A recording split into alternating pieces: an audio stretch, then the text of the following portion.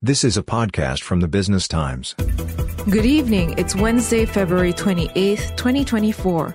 Here's your Market Focus Daily Closing Bell update. For the Business Times, I'm Emily Liu. Singapore shares fell on Wednesday after a mixed performance in global markets. The Straits Times Index fell 0.5% to 3,140.43. Shares of OCBC fell on Wednesday after the bank reported lower than expected earnings. Net profit in Q4 2023 was 1.62 billion Singapore dollars, up 12% from the year before, but falling short of analyst forecasts.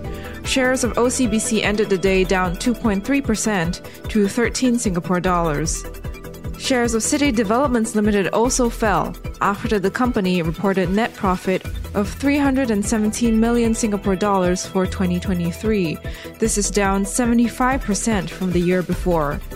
On Wednesday morning, the CDL counter traded down to $5.77, reaching a 5-year low.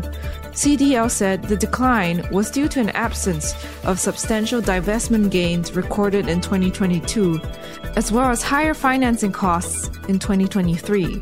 Shares of CDL ended the day down 2.7% to 580. This is a podcast by the Business Times.